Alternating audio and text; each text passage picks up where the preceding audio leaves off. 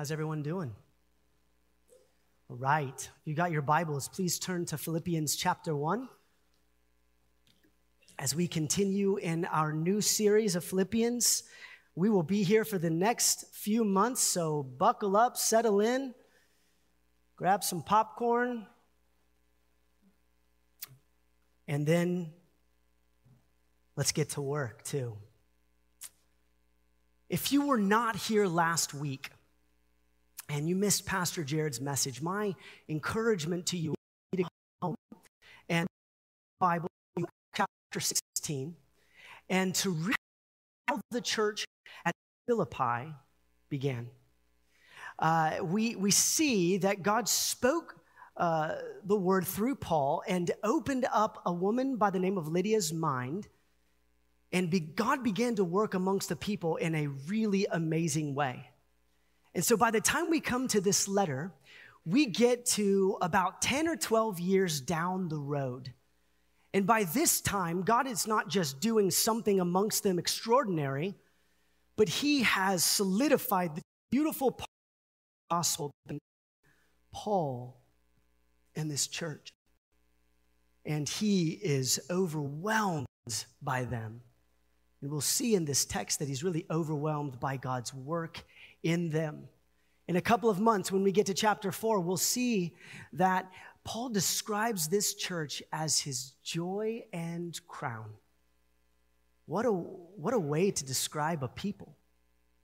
We'll see that he loves them deeply.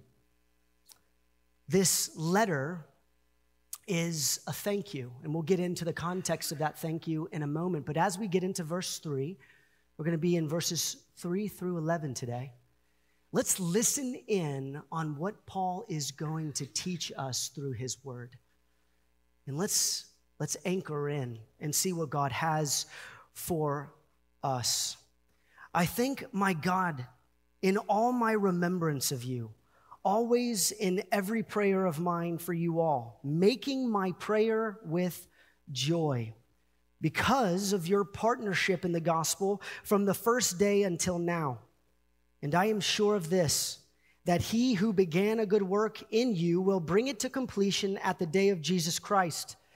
It is right for me to feel this way about you, Paul says, because I hold you in my heart, for you are all partakers with me of grace, both in my imprisonment and in the defense and confirmation of the gospel.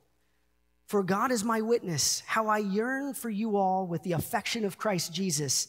And it is my prayer that your love may abound more and more with all knowledge and all discernment, so that you may approve what is excellent, and so be pure and blameless for the day of Christ, filled with the fruit of righteousness that comes through Jesus Christ, to the glory and praise of God. Now, to anchor ourselves in the text today and to build a framework for this morning and where we're going every morning after this while we're in the book of Philippians, we must know that Paul's joy is rooted in Christ Jesus alone. That is a theme in this text. We see both in this chapter, the second chapter, the third chapter, fourth chapter, Paul is rejoicing in the Lord. His joy is in the Lord, despite being tied up in a prison cell, more than likely probably in Rome. Yet he is still finding joy in the midst of this. And for us to get the weight of what's going on in this text, that's an important note. To know he's writing from prison, and yet he still has joy. That's the main gaze that Paul has in this letter. He has a secondary gaze, and that secondary gaze is this: the people known as the church at Philippi. He is deeply concerned with how the spiritual development of the church at Philippi is going. And so not only is he thankful to God that God is working in the Philippians, but he is still some 800 miles away, hoping and praying that God would continue the work in this people. Really, the one person that Paul is not considering in any of this is Paul himself. Now, Paul does have hopes and desires. He even says later in the letter that he hopes to be released from prison and so join them in the gospel ministry. But his hope is not tied to the release of prison. His hope, his gaze is in Christ and these people. And perhaps a pretty important question for us to ask before we get going this morning is, how often our self-centeredness robs us of actual joy. And ask yourself, are you joyful? And see where that stealing of joy is coming from, because more than likely, it's coming from an inward focus of which Paul is writing against. He even identifies himself in the first verse as a slave, one whose life does not belong to him. It belongs to Christ and it belongs to the church. This is the same question that we are to ask ourselves as we get into this text. Now, we're going to go into deeper questions, okay? And we're all going to fit in one of these two categories. So if you are a Christian, I hope this question steers you and navigates you through this passage as you consider what God is saying through Paul in it. If you are a Christian, here is my question for you today. When it comes to Christ and your church family, are you rejoicing over and praying for the same things that Paul is? I'm gonna state that again. When it comes to Christ and your church family, are you rejoicing over and praying for the same things that Paul is? Being an apostle of the Lord Jesus Christ himself, we would do well to pay attention exactly to what is going on in this text by way of what Paul is saying. If you are not a Christian, let me extend a warm invitation to you, or you're not sure if you're a Christian. We're so glad that you're here. My question for you is a little different. Will you notice the joy that Paul has as he resides in prison for a people, and ask yourself, how can this be? His hope is not set in the release of prison. His hope is set in the Lord. And ask yourself, how can this be? That might be able to penetrate a little bit of what God wants to do in your heart this morning. So in this text, we see verses 3 through 11, kind of two main responses that Paul is giving, both anchored in God himself. The first response is in verses 3 through 8, and it's a response of rejoicing. Paul is rejoicing in the Lord for the Philippians. And inside that one response, there are kind of two pillars that are navigating that kind of tone of rejoicing. The first one is Paul's thankfulness to God for these people. And the second pillar is God's confidence that the work that God started in the Philippians is going to be completed. So he's got a confidence and a gratitude to God. And this has spilled over into this amazing rejoicing in the language of this text. And it's meant to serve as an encouragement to us as the church as we consider Paul's affection for these people. The second response that I want us to see, and it's the main response of application for us today. In fact, that's where our main point is going to be. I'm not going to give it to you at the beginning like I typically would. We'll wait until we get there. But the second response is this. It's one of prayer. This joy that God is doing something in the Philippians has spilled over into continual prayer for these people to grow and bear fruit in the Lord Jesus Christ. And as we'll see a little bit later on, it is immediate application for the church anywhere. And that is our hope today. So first, the first response is this, if you're taking notes, rejoice. There is a tone of rejoicing. In particular, in these first 5 verses, I want us simply to observe Paul's relationship with these people and ask ourselves some important questions. Write these down. Consider these things. These observations are simply wrapped up in this way. he was thankful and confident in God's work. He was thankful and confident in God's work. So the first pillar of that first response is this: Paul is thankful. Look with me in verses 3 and 4. I thank my God in all remembrance of you, always in every prayer of mine for you all, making my prayer with joy. Paul is so thankful for this church. He thanks God for this church. Notice who he thanks. He thanks the Lord. He doesn't necessarily thank the church for the way that the church has loved him and served him. He thanks God for the church. Paul often in his letters, if you're a student of the word, you'll notice that he thanks God for people, and not often does he thank God for things. Have you often thanked God for the people to your right and to your left, known as the church at First Irving? It's a fair question. We're going to get into a little bit of why Paul is thanking them, but the question still is in front of us. Are you thankful for the people that God has allowed you to be knitted with in community? Now, Paul knew these people well. The context of the letter is simply this: a man by the name of Epaphroditus, assuming that Paul is in Rome, some scholars debate that, but assuming he's in Rome, was sent by the church at Philippi some 800 miles to Rome to extend a greeting from the Philippians, and he bore gifts that would be of encouragement to Paul. We'll see this later on in the letter in chapters 2 and then again in chapters 4. The context is that Paul is thanking God for these people who have just done something very, very nice for him. And he's overwhelmed by the gratitude. Now, this was a difficult journey for Epaphroditus. Epaphroditus actually almost died, but he stayed with Paul. He was restored, and then when he was ready to travel back to Philippi, Paul pens this letter, and he sends it back with Epaphroditus to be of encouragement to this church. And notice again that he thanks God for them. This is the church that has partnered with Paul in so many different ways throughout the past decade.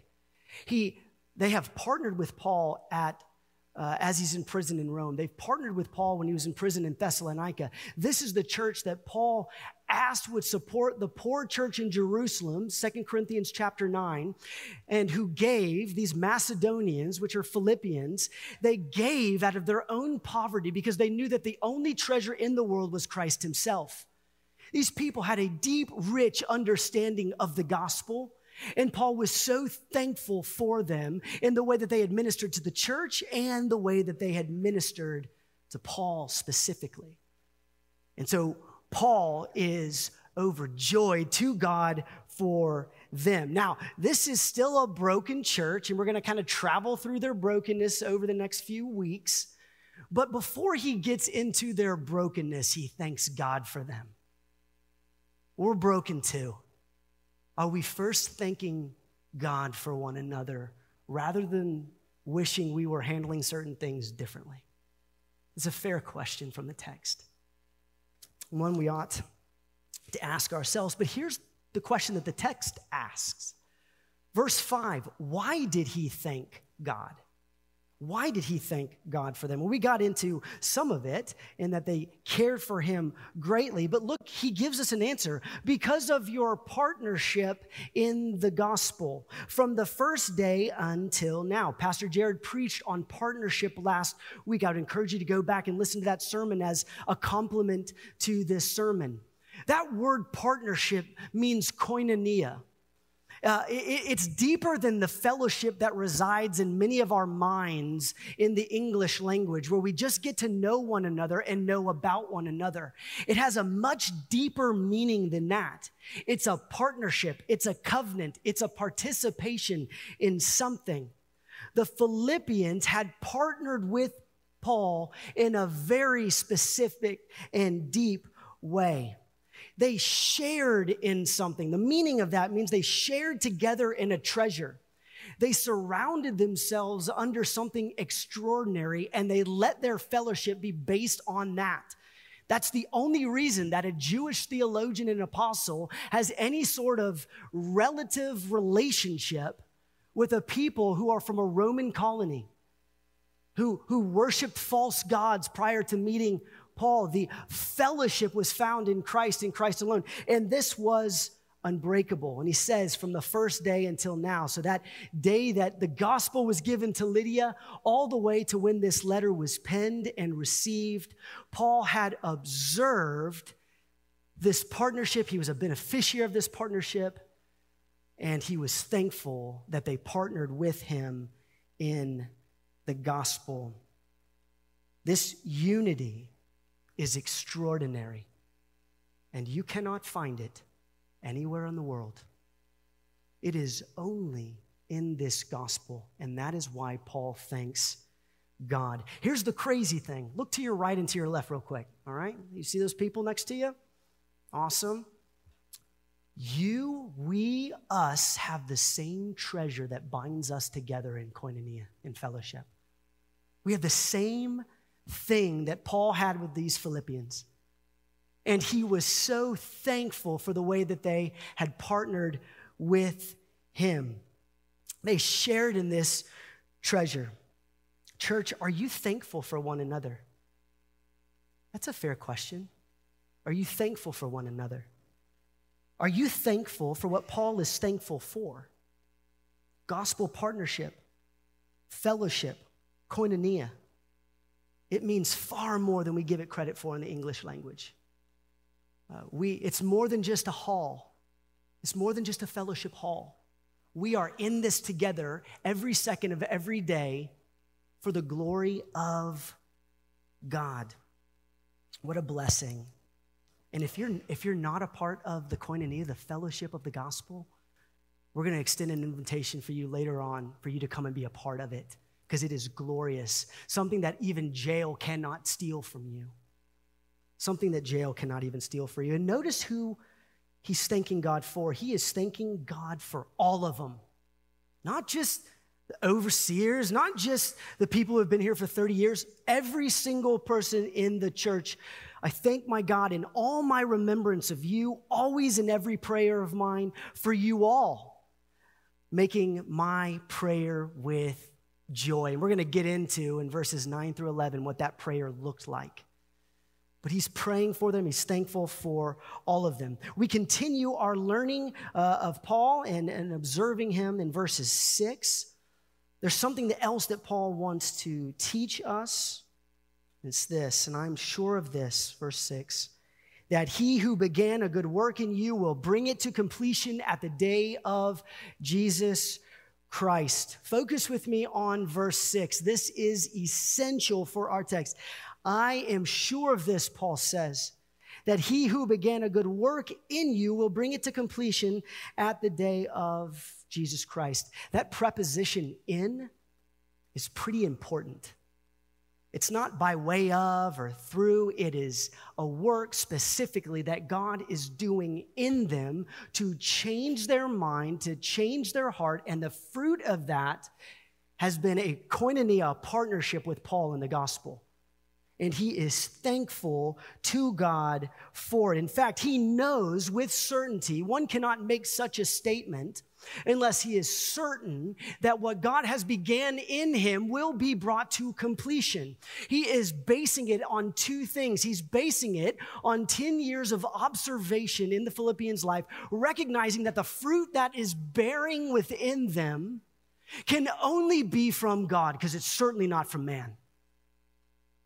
And then he knows mostly and primarily that the character of God starts something, because God in his nature is creator. And when God creates new life, something new, he brings that life to creation or to finality. So he's basing it on the character of God, and he's basing it on the fruit that he's seen in these Philippians' lives. And he is certain, therefore, to make a clear statement of, I know, I've seen it, I've observed what God is doing in you. Only my God could do this work, and this work has been so beneficial, so good, so glorious, that only he will bring it to completion. So take your hands off of it. It belongs to the Lord, and he is going to do that work. He knows for certainty. My question, as we kind of take a pause in the sermon for a moment, is this: are you certain that God has begun a good work in you? Have you seen fruit in your life? Have your fellowship around you been able to observe fruit in your life? Maybe you're asking this morning, I don't know. How do I know? Or I don't know what that looks like. Well, here it is. When God begins to change your mind and your heart, he begins to change it towards the things that he thinks about, towards the things that he has affection for, towards the things that he loves. He allows us to start seeing our sin the way that he sees it. He allows us to see the hope that's only in Christ, who he gave to us. A little later on, we're going to have an opportunity to come down, and if you don't know, come and talk to us. We will not leave this building until you are clear of what the gospel message is. He who begins a good work in you will bring it to completion. In verse 7, Paul shows us some specific fruit of how he knows that God is at work with him. He's not just thankful to God for the work for the partnership in the gospel. He now, in verse 7, goes into exactly what he has confidence in. Look with me in verse 7. It is right for me to feel this way about you all, meaning it is right for me to say that God's going to complete this work because I hold you in my heart.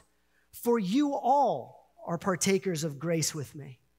For you all are partakers of grace with me. Partakers, again, is that same word in the Greek as koinonia. It's that fellowship. You have joined with me in the grace of God, and we have joined that in our lives together, and we are constantly thinking of Christ and one another, and we have put the self to death. That is koinonia. That's joining together to be partakers of the gospel. But look at the two ways in which this is bearing fruit. Both, Paul says, in my imprisonment and in the defense and confirmation of the gospel. The first being this: Paul was in prison, and they partnered with him while he was in prison. It is not a popular thing under Roman rule to say that you are partnering with someone in prison who's in prison for the gospel because he has said that Jesus Christ is Lord and Caesar is not. It is unique to partner with someone in such a way. But Paul has recognized that this partnership in the gospel is demonstrated in how they have committed to him in prison, something they could lose their life for. So the belief that they have, the work that God has started in their heart is playing out as they have partnered with him in prison. They are not ashamed of the gospel. Caesar is not their God. Caesar was their God the day before Paul met Lydia. And he brings this 10 years down the road, and they have mature elders. They have mature deacons who are serving the church. They're making disciples. They're giving to the church as generous as any church in Scripture is recorded. And God is at work in them. And now Paul's saying, you have partnered with me even my imprisonment. And this is fruit. Secondly, it's this: they have shared in the defense and confirmation of the gospel. Through their love of Paul, their support of his ministry, nothing has stood in the way of this partnership. Like nothing. And it could cost them everything. Yet they are sharing in the defense and the confirmation of this glorious gospel. And because they had done these things, Paul knows that the work is in process. And it will be completed. And that's why he can make such a bold and amazing statement. This evidence that God is working in them. Now, I do want us to know, before we get really to the meat of our application, notice that Paul's affection is certainly for the Philippians, but it is rooted in God. Paul's affection is for the Philippians, but it is rooted in God's work. That's why he thanks God for the Philippians, and that's why I said God's the one who's going to bring about this work in you. Paul's hope is set in God himself and not as to whether or not the Philippians have the skills and obedience to fulfill what they are supposed to fill in their gospel work. His affection for them is rooted in God. And we see this in verse 8. For God is my witness, Paul says. His principal witness in making such a strong statement is in God himself. How I yearn for you all with the affection of Christ Jesus.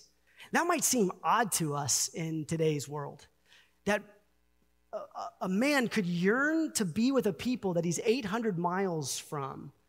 That might not sit in any of the categories that we have, but it is overflowing from him to the point where he says, you can ask the Father, I have no other words to put it into articulation, that I yearn for you with the affections of Christ. Now, affections in the Greek means like from my gut, in my inner beings. I don't know how else to say it, is what he's saying. I love you, and I yearn to be with you with the affections of Christ. So, church, living 2,000 years after the resurrection, we get to see through Paul specifically what Christ's thoughts are for the church and what Christ's affections are for the church. We know that Christ dies for the church, right? But if Paul is yearning with the affections of Christ for the church, that means that he is yearning the same way that Christ yearns for us, the church. He longs to be with us, to be a part of that fellowship, that gospel fellowship with us, centered on himself. This is the nature and the character of our God. What a comforting thing. This is a selfless affection. Paul's not really thinking about himself. So, a couple of questions before we get into our main application. Are you confident that God's going to do the work in you? Have you seen fruit there? Go ask a friend. Here's an application. Go and ask a friend, what is fruit that you see in my life that can only be credited to God? That's a fair question. Go ask your spouse that. That might be a real scary thing for some of us, right? Hey, honey, where do you see God at work? And it's like, pause. Go and ask. Ask for us to know, to evaluate ourselves. Have we considered the character of God lately and the way that he starts things and the way that he begins things? This last question for this section, are we partakers in this glorious gospel?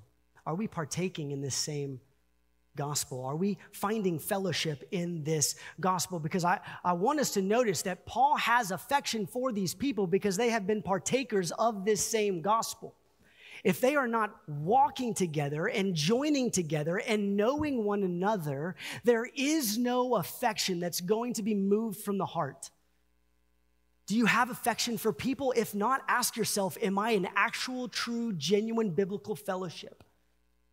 And if you're having trouble connecting, come and talk to us. We'll talk.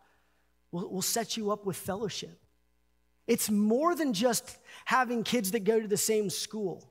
It's more than just living in the same neighborhood. Are you striving together in the things of God? That's where fellowship is found. So ask yourself, are you partaking in the gospel? And is that partaking spilling over into affection for one another? You know, we say often we want to grow in Christ. That's good. We also want to aim what that means. Growing in Christ means to grow in the affections of Christ. Christ's affections are for the church, just as Paul is demonstrating here. Are your affections for the church growing? Are you getting to know one another in koinonia and in fellowship? Ask yourself these things. If you are, continue on. We're going to get into application. If you're not, ask the Lord for grace and mercy to do so. So we're going to move into response 2, and this is really going to be the main application for us today, and that's really kind of the main little point I want us to see after we've just observed verses 3 through 8. So notice how this great rejoicing and affection spills out into specific prayer. Paul prays for the work to be completed in these specific ways, which is verses 9 through 3. We'll get to those in a second. But this is Paul's response. He is thankful to God for this work. He's confident that God's going to bring this to completion. The affection of God is within him. He knows that it's going to happen, and then it spills over into these beautiful prayers. And in this text, verses 9 through 3, there is not a better prayer in the scriptures that a pastor could pray for his people. There is not a better prayer in the scriptures that you could pray for one another. I want to challenge us to pray the way that Paul is praying for his people. This is a glorious thing, and I'm going to read it for us now. And it is my prayer that your love may abound more and more with knowledge and all discernment, so that you may approve what is excellent, and so be pure and blameless for the day of Christ, filled with the fruit of righteousness that comes through Jesus Christ to the glory and praise of God. Now, as I've been in the text this week and just studying what God has to say, to be honest with you, the Philippians are kind of intimidating.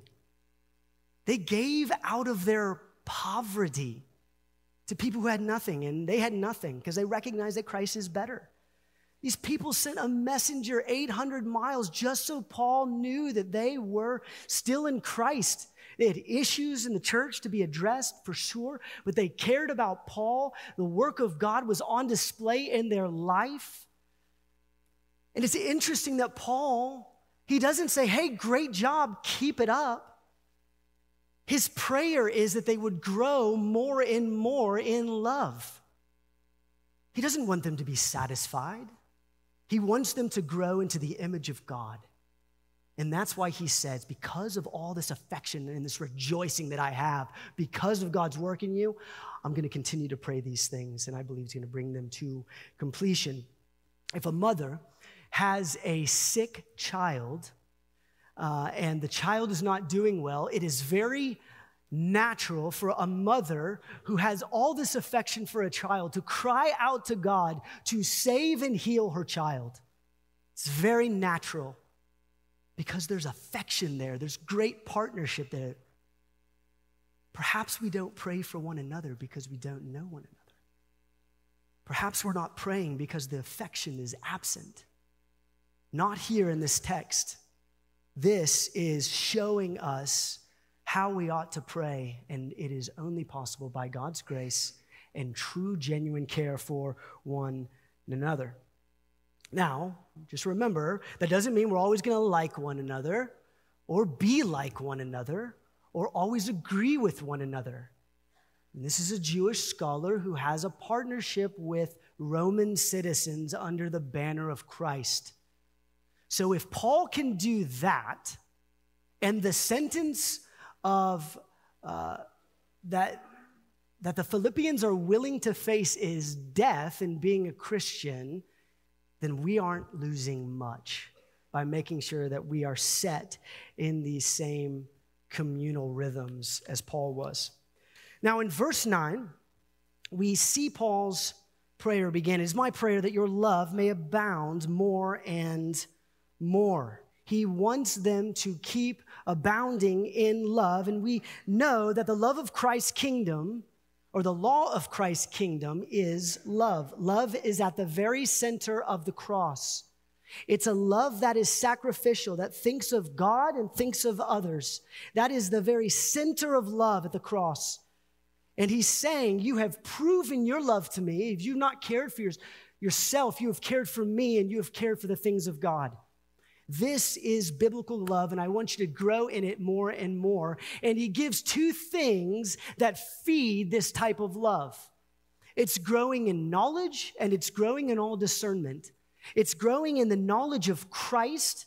This is why we want to know Christ. We want to know the things of God. We want to know his kingdom, his plan. We want to know what he thinks about sin. We want to know how his Spirit works. We want to know what the plan is for his church. We want to know these things that we may grow in what is godly and good, so that we may abound more and more in love. Now, we don't want to grow in knowledge for knowledge's sake, because we know that type of knowledge, Paul says elsewhere, puffs up and is conceited.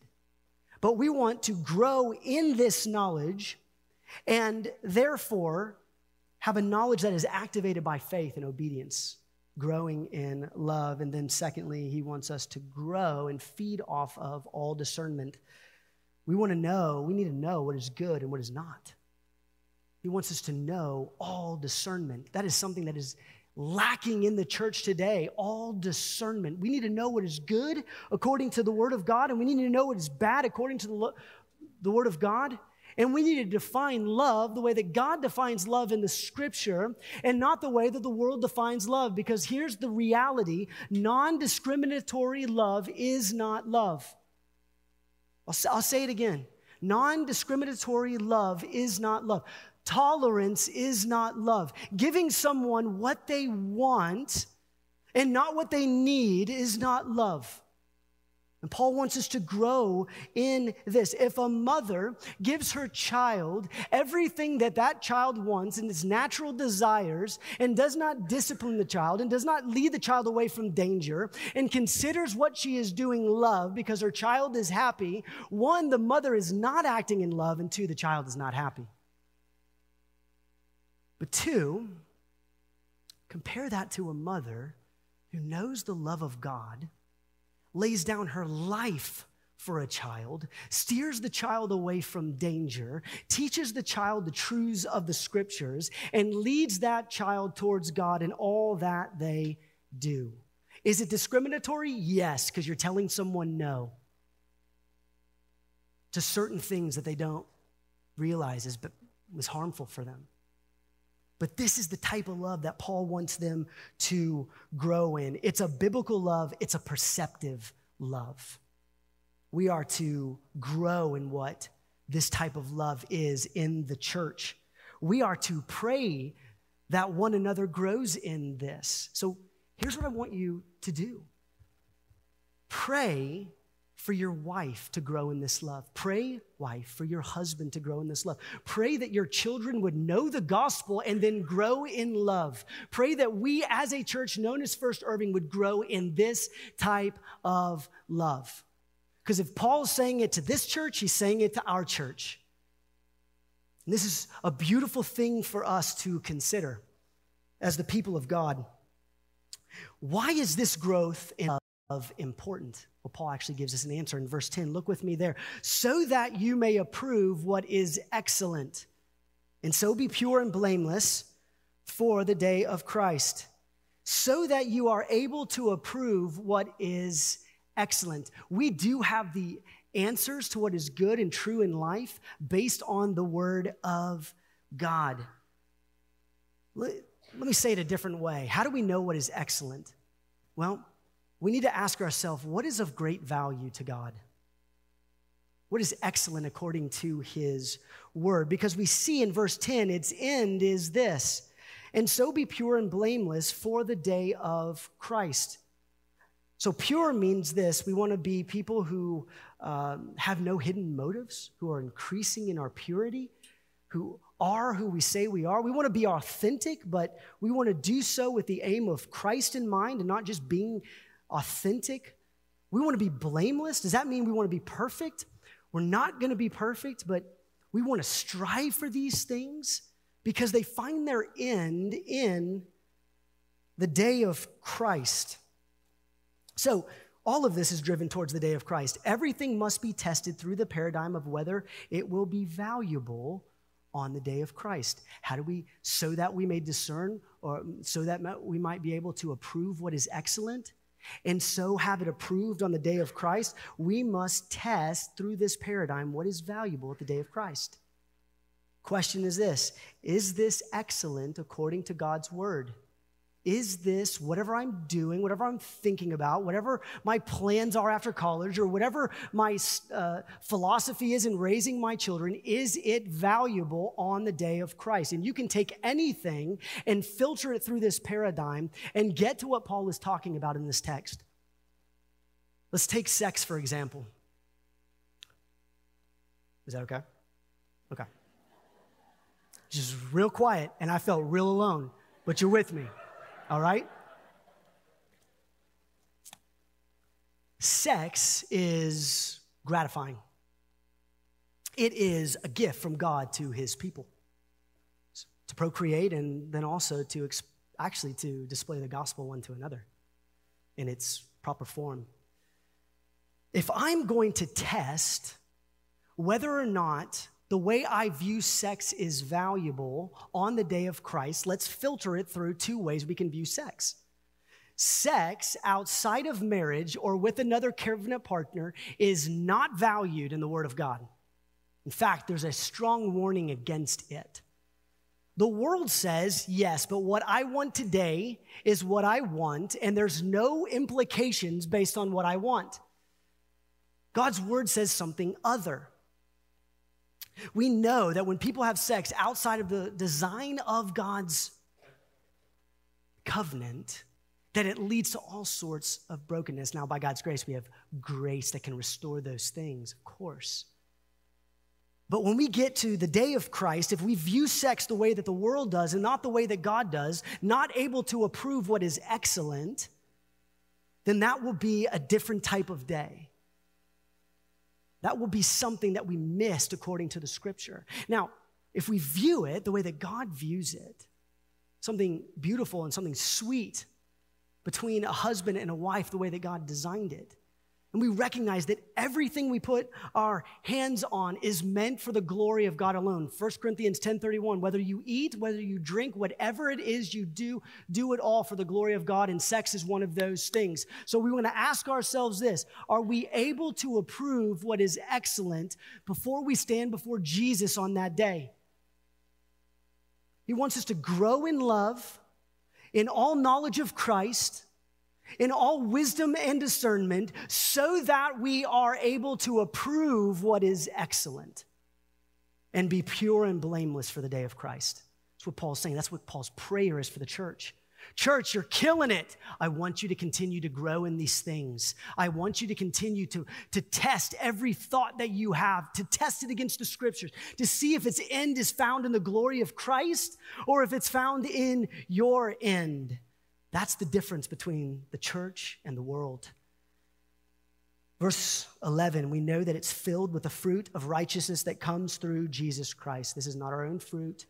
This is not our own righteousness. This comes only through Jesus Christ. All of the fruit that is to be born as to whether or not we're testing what is excellent, the way that we love, the knowledge that we have, the way that we spend our money, the way that we sacrifice our lives, the decisions that we make for our families. And we test those things, and it's filled, if Christ, the day of Christ is the end goal, it's filled then with the fruit of righteousness that only belongs to Jesus. And don't miss this, the last phrase of the section, to the glory and praise of God.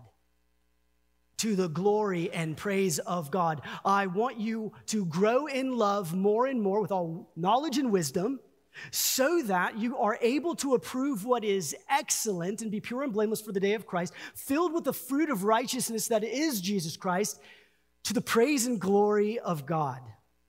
If all of that fruit doesn't find its end in the praise and glory of God, then we need to check our motivations. The end of everything we do as the church ought to find its end in the praise and glory of God. So let's just take a step back from the text and think about this. Paul thanks God for the work that he is doing in the Philippians. He is confident that God is going to do this work within them. He is showing his affection for the Philippians in this way, and then he's praying to God that they would continue to grow more and more before they stand before Jesus to the praise of God's name. So he who began a good work in you is faithful to complete it to the praise of his own name. It has nothing to do with us. It's the mercy and it's the grace of the Lord Jesus Christ to his church. And it bears this beautiful fruit that we can feast off of. We can enjoy together. We can spur one another on to abound in love more and more. Can't find it anywhere else than here in the church. Here before the Lord. Church, are you praying for one another like this? Pastors, those who are aspiring to the office, are we praying for the church like this? We should. Write it down. Memorize verses 9 through 11 and pray it at your dinner table with your family. Pray it in your ABF classes. Pray it everywhere you can. For the glory and praise of his name, pray it. This will reveal our motivations and our actions if it's not to the praise of his name. So test them. Hey, see if you're in the faith. This is Paul's last, statement to the Corinthians in second letter. Test to see if you're in the faith. If you don't know Jesus, if you don't know the God who started the work and is faithful to complete the work for the praise of his name, I'm hoping today that the word of God has penetrated your mind and your heart just a smidge to make you think differently about the gospel and the hope that you have only in Christ. In a few minutes, we're going to have pastors down here. Please come and talk to us. Please come and talk to us. If you are in Christ and a part of the church, ask yourself these things, test these things. Do you rejoice the same way that Paul rejoices? Are you asking the same questions that Paul was asking? Is that affection for one another spilling over into prayer? Because really that prayer is really for gospel living, not just prayer, but that the church would be operating inside of this fruit.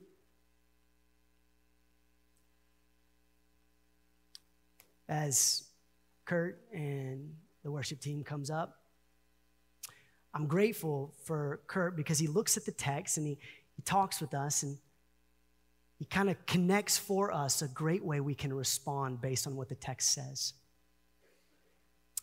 And I took a section of the song we're about to sing, and it's true. And I hope we sing it like it's true.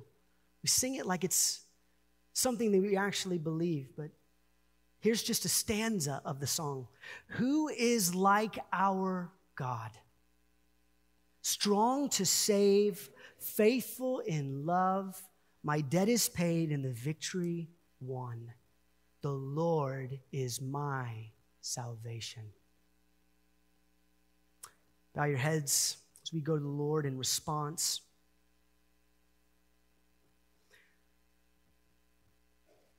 There's several ways to respond today. If you don't know Christ, please come and talk to a pastor down here.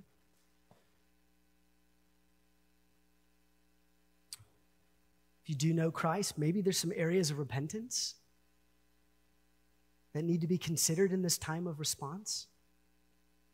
Perhaps you've been unfaithful in getting to know one another in a gospel-centered way. We're not praying for one another. We're not loving one another. We're not caring for one another. For those who have been faithful, remember that Paul says, I want your love to abound more and more. We will not be done until we see the face of Christ. And in the meantime, we are to approve what is excellent according to his word. Ask yourself, do I operate according to what is excellent in the word of God? This is our hope. This is the broken world that we live in. This is the hope. You can know God like this and abound more and more. Father, we come before you. And we ask, God, that you would do a work in us, Lord. We praise you for fruit that is bearing here. But Father, would you allow us to grow more and more in love through all knowledge of Christ, through all discernment, so that we're able to approve what is excellent, God. And so be pure and blameless for the day of Christ, filled with all the righteousness of Jesus Christ, to the praise and glory of your name. Father, would you hear our prayer today? Would you forgive us for the ways that we've not? And Father, we praise you for the work that you've done, and we believe that you're going to be faithful to complete it. Father, we pray this in the mighty and powerful name only to save, Jesus Christ. Amen.